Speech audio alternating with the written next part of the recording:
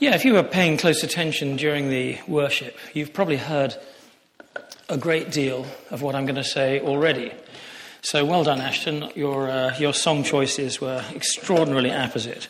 I don't think she's hacked into my computer, so I think it must have been the Holy Spirit.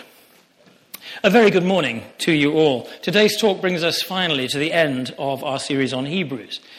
And as the goodies used to say, if you've enjoyed it half as much as I have, then I've enjoyed it twice as much as you. As Carol, yes, penny drops eventually. As Carol pointed out a couple of weeks ago, Hebrews is a highly theological book. It's a brainy book rather than a hearty one, if you know what I mean. So it's been quite a demanding read, I think. And I know some of us have even wondered from time to time, what's actually the point? But I am convinced that it has been worth it. Because all these difficult themes we've been wrestling with are in the Bible for a reason. In which case we're entitled to expect that as we study them, they will eventually trickle down into our lives and bear some good fruit. Sometimes Bible study is a long-term investment, not a quick fix. If I might just quote once again my old physical training instructor at Hendon Police Training College, before particularly tough gym sessions. You'll thank me for this one day, lads. Not today. Well, now that I'm officially a little old man, or at least will be next birthday, I find myself constantly remembering things that I heard in sermons decades ago, which haven't crossed my consciousness once in the intervening years. But whenever I need them, bang, there they are. And I can remember who said them and when. So my prayer for this series that we're just ending is that even the parts that felt like really heavy going will indeed equip us for the years to come. Time spent mulling over great spiritual truths like these is never wasted.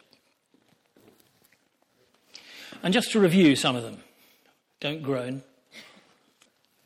We began with Jesus as fully God and fully human, the creator, the sustainer, the saviour of the world. Yet astonishingly, we had to accept the fact that this glorious, transcendent being became like us in all our frailness and temptations, yet without sin.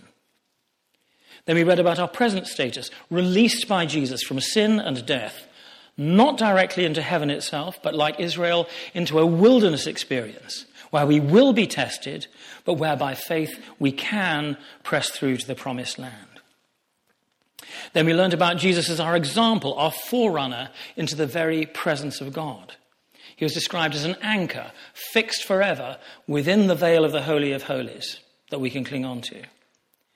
Then we were invited to see him as not only our priest and our king, but also the one eternal, all-sufficient sacrifice, better in every respect than anything that was provided by the Jewish law, which he replaces. And following on from that, we were confronted with our own responsibility to hold on in faith to Jesus. We need to be constantly running to the mercy seat of God, not away from it, for what Carol memorably described as spiritual foot washing, and spurring each other on as well to do the same. Then Phil took us through that long list of heroes of the faith, all ordinary people like us, enabled to do the extraordinary, through their faithfulness to God's promises and through his grace. And finally, last week, as Jason put it, there's only one way up the mountain. We go as firstborn sons, we go together, and we go by faith. And all through this, like the riff in a rock song or the ground bass in an orchestral piece, we heard again and again the author's recurring theme: hold on, stand fast, don't drift with the tide. So now that we've reached the end of this densely argued sermon or letter, how is the author going to sign off for us? Actually, she finishes up in exemplary Vineyard style. Application, application, application. If the letter has seemed theoretical and theological up to now, here suddenly it becomes practical, pastoral, and personal. This last chapter does pull together all the theological threads of the preceding 12, but above all, it concentrates on how we should respond in the light of those truths. In fact, it contains 13 different pastoral commands. The theologically minded Bible student might read this chapter as a mere postscript to the meaty stuff that's gone before. But the pastorally minded, which is to say the practically minded, can be in no doubt that this is what the whole argument has been leading up to. Okay, we accept all those marvellous things about Jesus, opening the way into God's presence and leading us through the wilderness in this life and all that. But what does it look like in practice? What does it mean in practice to hold on to the confession of our faith? And what about that final injunction last week to worship God acceptably because he's a consuming fire? Well, that was a bit worrying, wasn't it? What does acceptable worship look like now that the old rituals are done away with? Well, if you've been straining at the leash to find out for 11 talks, here come the answers. You might want to write them down. Let's read together Hebrews 13. Let brotherly love continue. Do not neglect to show hospitality to strangers, for thereby some have entertained angels unawares. Remember those who are in prison as though in prison with them, and those who are mistreated, since you also are in the body. Let marriage be held in honour among all, and let the marriage bed be undefiled, for God will judge the sexually immoral and adulterous. Keep your life free from love of money, and be content with what you have, for he has said, I will never leave you nor forsake you. So we can confidently say, the Lord is my helper, I will not fear. What can man do to me? Remember your leaders, those who spoke to you the word of God. Consider the outcome of their way of life and imitate their faith. Jesus Christ is the same yesterday and today and forever. Don't be led away by diverse and strange teachings. For it's good for the heart to be strengthened by grace, not by foods which have not benefited those devoted to them. We have an altar from which those who serve the tent have no right to eat. For the bodies of those animals whose blood is brought into the holy places by the high priest as a sacrifice for sin are burned outside the camp. So Jesus also suffered outside the gate in order to sanctify the people through his own blood. Therefore, let us go to him outside the camp and bear the reproach he endured. For here we have no lasting city, but we seek the city that is to come. Through him, then, let us continually offer up a sacrifice of praise to God. That is the fruit of lips that acknowledge his name. Do not neglect to do good and to share what you have, for such sacrifices are pleasing to God. Obey your leaders and submit to them, for they're keeping watch over your souls as those who will have to give account. Let them do this with joy and not with groaning, for that would be of no advantage to you. Pray for us, for we are sure that we have a clear conscience, desiring to act honourably in all things. I urge you the more earnestly to do this, in order that I may be restored to you the sooner. Now may the God of peace, who brought again from the dead our Lord Jesus, the great shepherd of the sheep, by the blood of the eternal covenant, equip you with everything good, that you may do his will, working in us that which is pleasing in his sight. Through Jesus Christ, to whom be the glory forever and ever. Amen. I appeal to you, brothers, bear with my word of exhortation, for I've written to you briefly. You should know that our brother Timothy has been released, with whom I shall see you if he comes soon. Greet all your leaders and all the saints. Those who come from Italy send you greetings. Grace be with all of you. I think I'd like us to look at this chapter in terms of three practical pastoral questions linked to three L words. What do we love? Verses 1 to 6. Who is our leader? Verses 7 to 19. And who is our Lord? Verses 20 to 23. First of all, what do we love? These first 6 verses contain 6 of the chapter's 13 pastoral commands. And unsurprisingly, it all starts with brotherly love.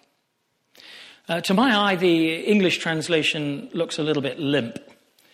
Let brotherly love continue. Well, I'm not stopping it. It sounds passive, doesn't it? But the Greek, to my ear, is a little more arresting. brotherly love, let it remain. Well, if you've got a brother or sister that you love, you know what he's talking about. These people are family.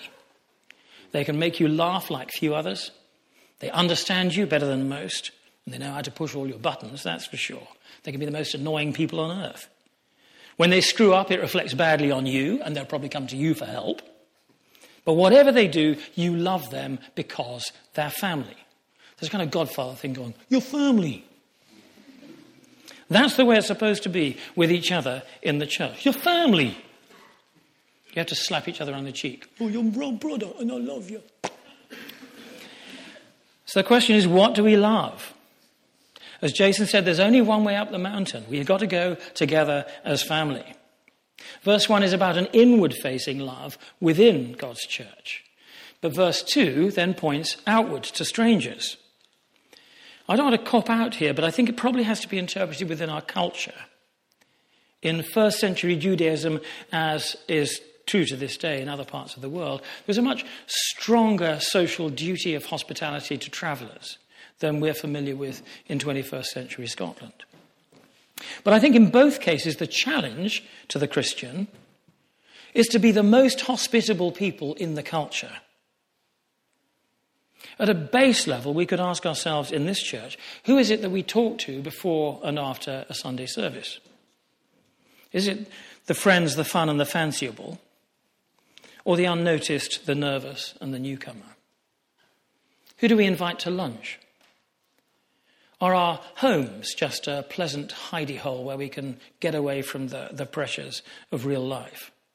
Or is it a place where we can make others feel at home? What do we love? How can we expect to meet angels if we don't turn our vision outward? Verse 3 then reminds us to remember those who've been taken out of the game. For the Hebrew Christians under persecution, some of their brothers and sisters have been taken away in the night, some of them never to be seen again.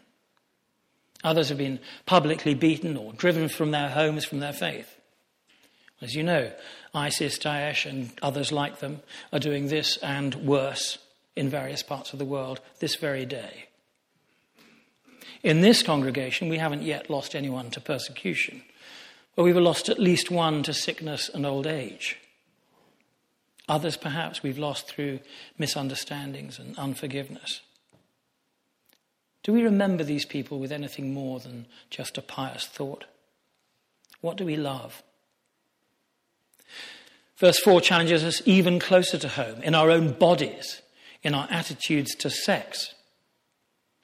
This verse is certainly not saying that marriage is any way more honourable than singleness, not at all. But it is saying that marriage is a holy privilege, not to be polluted by extramarital sexual experience, either before or during the marriage. Our culture tends to make a god of our desires, particularly sexual ones. So we hear a lot of talk about rights in this area, and not much about duties. With very few exceptions, our desires, we're told, are by definition healthy.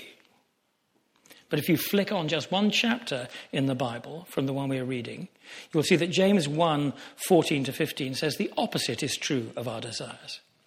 Everyone is tempted when he's led away by his own desire and enticed. Then when desire conceives, it bears sin. And the sin, when it's full grown, produces death. If you're sexually entangled, get free.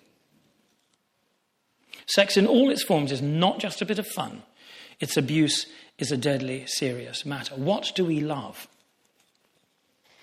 And finally, the last two verses of this little section deal uncompromisingly with something else that trips up so many people.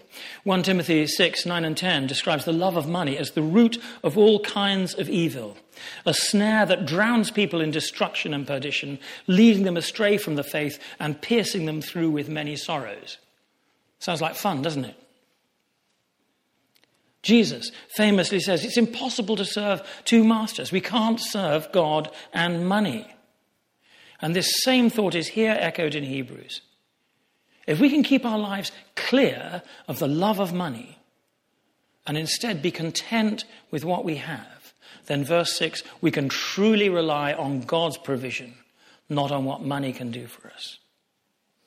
Now, as long as you're generous with it, there's no harm at all in having money. It's just that if money has you, you're in big trouble. What do we love? Part 2, who is our leader? In a world where everyone seeks to go his own way, where self-starters are admired, self-expression is desired, and self-determination is aspired to, what is the place of the leader? This second section contains 3 pastoral commands in relation to leaders. And for good measure, they also get a special mention in the farewell at verse 24. In verse 7, we're invited to remember and imitate those who have spoken the word of God into our lives, to meditate on how it worked out in their lives, their way of life, imitate their faith. And as Jason reminded us last week, in the New Testament, and particularly in Hebrews, faith has a lot more to do with faithfulness to what we're committed to than it does with just believing that stuff will happen. We pray for the sick in this church, not so much because we have faith that God will heal them, as because we are faithful people to God's command that we reach out and heal the sick. In verse 17, we're told to obey our leaders and submit to them, because it's they who'll have to give account to God. And it'll be all the better for us if they're able to do that with joy, not with groaning. Oh, that Toby, for goodness, oh, what a pain. Can you imagine Peter having that conversation with God? Probably, I don't know, maybe I'll get there before you. But anyway, the conversation will have to be had. So I want you to do it with joy, Peter. Then in verses 18 and 19, we're also to pray for our leaders. And clearly, the more faithful the Hebrews are in praying for the writer, the sooner she'll be returned to them. By the way, I'm saying she, it's gender non-specific language because we don't know who the writer was. The sooner she'll be returned to them. It's an obvious principle when you think about it, that the more we pray for our leaders, the better job they'll be able to do. As Billy Joel famously put it, your mama never cared for me, but did she ever say a prayer for me? I know it's not the case here, but I've been to churches where thousands of words were expended on criticizing the minister and very few on praying for him. If those churches reversed that equation, I think they might be pleasantly surprised with the result. Now, as you've just heard, Carol's and my immediate leaders are our overseers, Peter and Rosemary Sturrock. And it's certainly been easy enough to imitate them, to pray for them, and even on occasion to obey them. And the best example of that was the first time they suggested we go on sabbatical. It was quite soon after we started here, and while I was able to acknowledge our own spiritual and emotional exhaustion, I couldn't see how I could possibly leave the church to sink or swim so soon after obeying God's call to plant it. But eventually, after trying several times, Peter gently but firmly said to me, I've advised you as your friend, now I'm telling you as your overseer, you're going on sabbatical. You've got 3 weeks to sort it out. I'll help you if necessary, but then you're gone. Immediately, the weight of responsibility just lifted off my shoulders. And I had a wee greet, as we say in these parts, and felt better because I didn't have to carry the burden anymore. My leader was taking the burden off me. And it worked out okay because thanks to the likes of Andrew and Valerie, it all worked out perfectly well, didn't it? Here we still are. Now, I think that's how good leadership works. Now, it must be embarrassing for Peter and Rosemary to hear me tell that story. And it's more than a little embarrassing for me to stand here as a church leader and teach the rest of you that you ought to copy me, to do what I say, to spend time praying for me. Yeah, that's embarrassing. But the sandwich form of this passage, beginning and ending as it does, with the way we should respond to human leaders, shows us that, like it or not, leaders are important in the church. We should think of leaders as people that we want to be like, people whose advice we would trust, people we need to pray for because we're aware that they're doing a difficult job. Now, interestingly, the Greek doesn't seem to imply that our leaders are sort of appointed over us and given a job for life. If the wording is any indication, it looks much more fluid than that. The phrase is literally, the ones leading of you. For an old yardie like me, that is a vineyardie, this is strongly reminiscent of two things Wimber always used to say about leadership. The one was, if you want to know whether you're a leader, look over your shoulder. If you turn that far and there's 12 people kind of looking over your shoulder to see what you're doing, you're a leader. If you look at and the next person is 100 miles back down the road, you're not, because there's nobody following you. And the other thing was, you only find out whether you're really somebody's leader the first time you say no to them. In the vineyard, we lead, as it were, by consent, but we also try to appoint the leaders that God has pointed out to us. So we shouldn't think of this as a merely human, kind of democratic process. God's will is somewhere in the mix too, and we have to take it seriously, as verses 7 to 19 do. In between 7 and 17, the filling of the sandwich, we find a neat synopsis of the first 12 chapters of the book. And of course, in a leadership context, it refers immediately to the leader of all true leaders, which is Jesus himself. As we've seen throughout the book so far, Jesus himself is unchangeable since the very beginning. So there's no need to go looking, verse 9, for some new teaching. What we've received is absolutely enough. If we imitate and obey Jesus, we're going to be okay. We've been saved by his blood. And it would be ridiculous to follow our families or our friends or peer groups or some opinion former back into some other more socially acceptable way of life. In the Jewish purification sacrifices, the bodies of those animals whose blood was used were burned outside the camp of Israel. Jesus himself died outside the city of Jerusalem. So we too have to be prepared to leave the comfort and safety of the city, of merely human constructs, verse 13, and endure the same kind of reproach that he did. And as we heard last week in chapter 12, all such cities, be they philosophies, religions, comfort systems, sin systems, ideas, habits, beliefs, whatever, will be shaken and utterly destroyed. But we are receiving a kingdom that cannot be shaken. When the earthquake comes, do you want to be out in the open field or stuck in the city? Who is our leader? If it's Jesus, then verse 15, we will be outsiders like him. And through him, we'll be able to offer continuous and acceptable sacrifice of praise to God. And notice that this isn't just singing a few songs to him on a Sunday. The sacrifice of praise is not lips that acknowledge his name. It'd be good if we could get some scripture up on the thing. I don't think everyone's got a Bible here. It's not lips. It's not the lips that acknowledge his name. It's the fruit of lips that acknowledge his name. And that means it's not just our words when we are singing to him in church. It means our words and our actions every hour of every day, everywhere, in every interaction with other people. The fruit of lips. And to underline the point, verse 16 makes it quite plain that there will be a direct financial cost to this way of life. Every time we introduce the offering week by week and describe it as a continuation of our worship, we ain't just flapping our lips. Look at the references to sacrifice in this passage. The overall context is the one completed sacrifice of Jesus for the sins of the world, of course. But in that setting, verse 15, we offer a continual sacrifice of praise to God. But in the very next verse, verse 16, doing good and sharing what you have are described as the kind of sacrifices that please God. Sacrifice, sacrifice, sacrifice. You can't divide them. Who is our leader?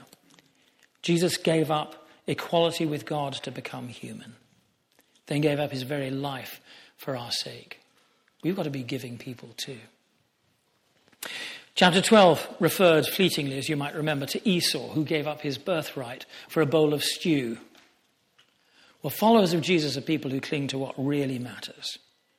All our desires for comfort, for selfish solitude, for illicit sex, for more money, for self-determination, etc., all that stuff is going to be shaken to bits. We're investing in a kingdom that cannot be shaken. We're called to be a people who put our money where our mouth is. Worship and giving go together. If you worship in a particular church, you should give in that particular church. It's clear. And on behalf of the Kingdom Vineyard, may I say many thanks to all those of you who do so generously. With such sacrifices, God is well pleased. The Bible says so. What do we love, and who is our leader? And lastly, who is our Lord? What we love and what leader we follow says more about us than it does about God. But now that we come to the real sign-off, the final blessing, it becomes clear that all we do and all we try to be depends on our God. So who is God?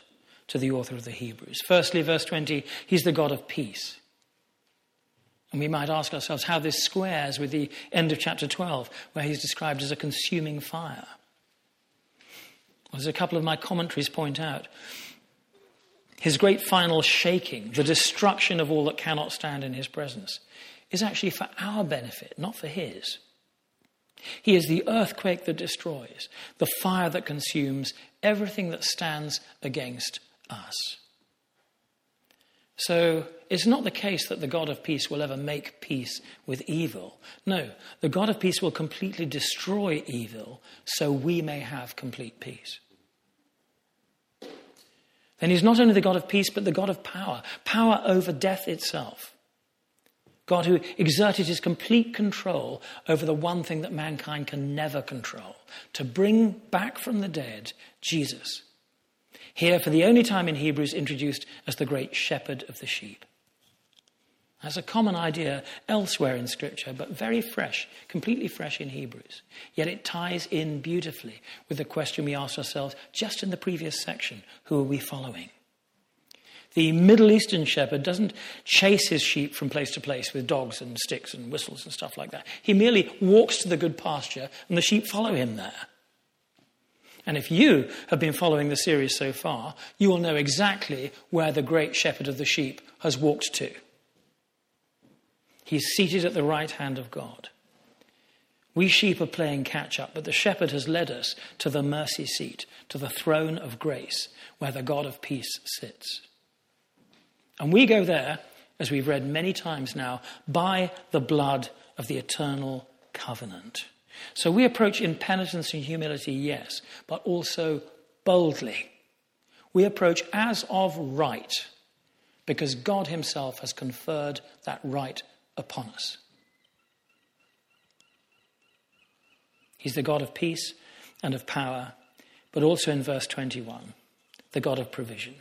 It is he alone who will equip us with every good thing that we need, literally adjusting us in every good thing to do his will, and also doing in us what pleases him. Here are two aspects of the work of the Holy Spirit: the fruit of the Spirit and the gifts of the Spirit. The one works in us to make us like him, full of love, joy, peace, patience, kindness, goodness, faithfulness, gentleness, and self-control. And the other works powerfully through us to produce miraculous signs and wonders. And of course, all of this is through Jesus Christ, to whom be the glory forever and ever. Amen. P.S. That's the last great theological thought in the whole letter. And of course, it comes in the form of a blessing. But what blesses me perhaps even more than that is that this great treatise ends on an intensely personal note. I wonder if there isn't a whiff of self-deprecating humour in verses 22 and 23. You guys think that was a tough read? Well, take it on board, chaps, because that's the short version. There's a lot more where that came from, and I'm coming to see you real soon. Then just a couple more footnotes that speak of real friendships between real people. Timothy has been set free. Yes. And I hope he's going to be able to come with me. And he will, if he comes to me soon enough, then he'll get on the same boat as me to come and see you. Say hi to me for the ones leading you, and to each other as well. In fact, to everyone, every believer you meet. Oh, and remember the Italian crowd? They send their love and blessings as well. And finally, grace be with you all. Amen. Why don't you stand and I'll pray.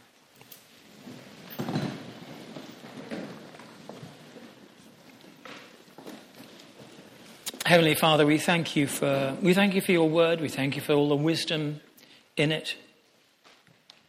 We thank you for your eternal truth, for your eternal love. We thank you that even at the center of Jewish worship, let alone Christian worship, there's a mercy seat, not a throne of judgment. And we choose to be those who run to your mercy seat, who follow the good shepherd, the great shepherd of the sheep, Jesus, into your presence, boldly, as of right, by the blood of the eternal covenant which can never be broken. We thank you for that covenant, Lord.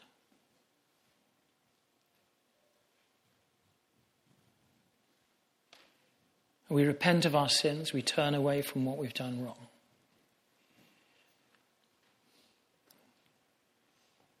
And we dedicate our lives to following you from this day forward.